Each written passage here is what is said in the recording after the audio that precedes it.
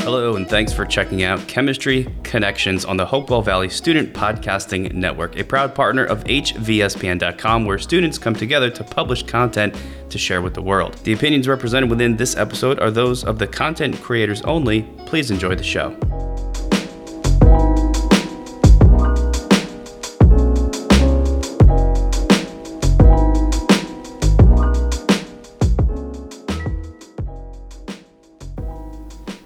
Welcome to Chemistry Connections. Our names are Riya, Mishra, and Summer Wang. And we are your hosts for episode number 3 called The Chemistry Behind Instant Film Cameras.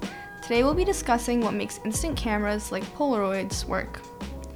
Summer, did you know that Polaroid cameras have been sold since as far back as 1948?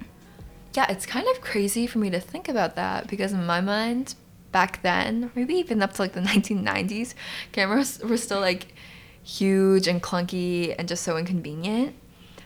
But scientist Edwin H actually developed the instant camera. He founded the company Polaroid back as a hobby during World War II. And so this all started when he took his 3-year-old daughter on a vacation to Santa Fe, and she asked, "Why can't I see my pictures right away?"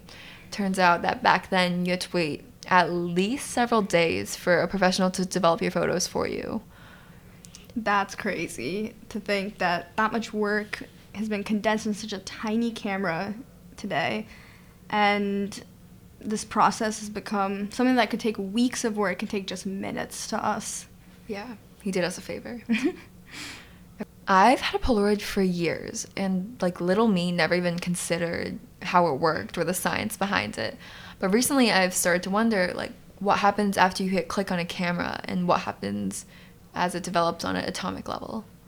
Well, it's first important to know that the film that we use is covered in a crystalline solid, which is usually a silver halide, which means it's consisted of silver and a halogen. The most popular choice to cover film in is AgBr, or silver bromide. Yeah, and when you take a photo, photons from light will come in contact with the grain, and that's what happens when your shutter opens and closes, and an electron is ejected from the valence shell of bromide and onto the conduction band of the crystal. Then that electron that was ejected combines with a moving silver cation, and it forms solid atomic silver. So while you originally had a colorless ion, that atomic silver, the solid, is what creates the light and darkness that you see in the photos. And when this process occurs multiple times, a clump of silver metal is produced, and that formation of silver metal is directly proportional to the intensity of the light hitting the film. So wherever more light is hitting your film, there's a higher contrast in black and white. Yeah, so if anyone tells you to keep your picture in the dark as it develops, you know why. And for cameras that are non-instant, so when you see in movies where there are dark rooms and people have their film developing with like red lights, it's really dark and scary. Once the picture's taken, it has to be placed in a developer. And a developer it's a chemical liquid which makes the concealed image on that film eventually visible. Yeah, developer can be chemically altered to adjust rate at which film develops. So like Riya was saying, back then you had a different chemical composition, and that's what resulted in your long process.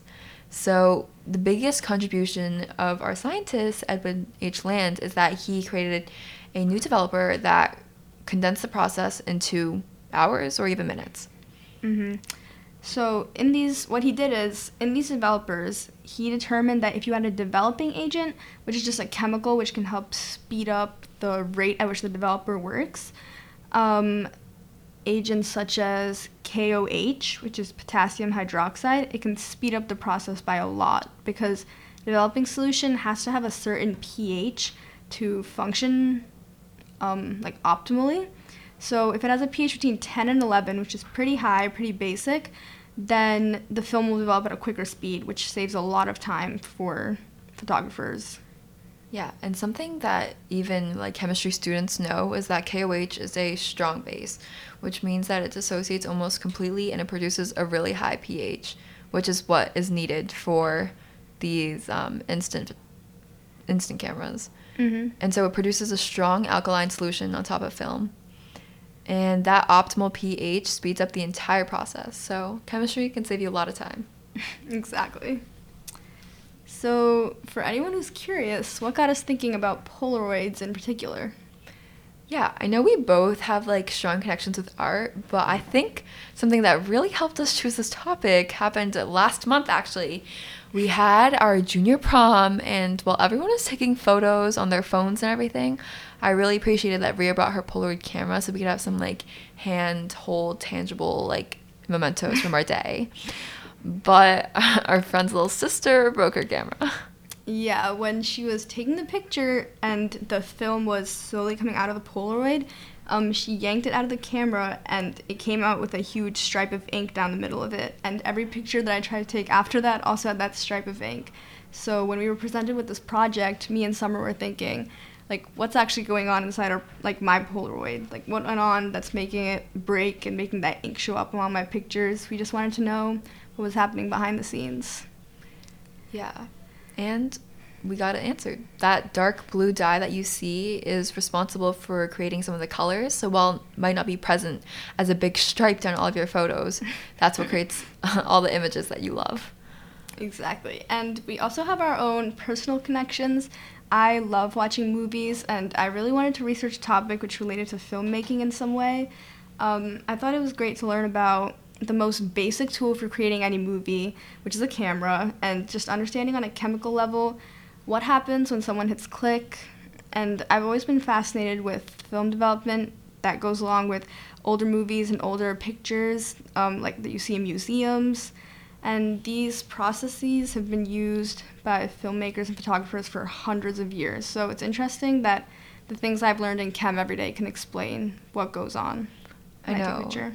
And like last year, I used to complain like, oh, what can I ever do with this? Like, this is useless. But it's like funny to think that something as basic as what we've been learning is explaining things that we love so much. And what about you, Summer? What's your personal connection? Well, personally, I love art. I love painting. And then I always love looking at painters who are like, who use realism, and their like paintings look like actual photos. And I was thinking like photos are actually pretty cool too.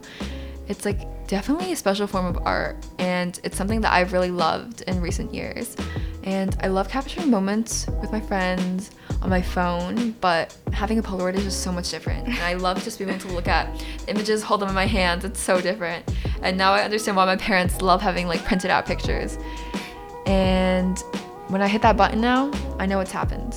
And that's just super interesting to me. True. Thank you for listening to this episode of Chemistry Connections. For more student-ran podcasts and digital content, make sure that you visit www.hvspn.com.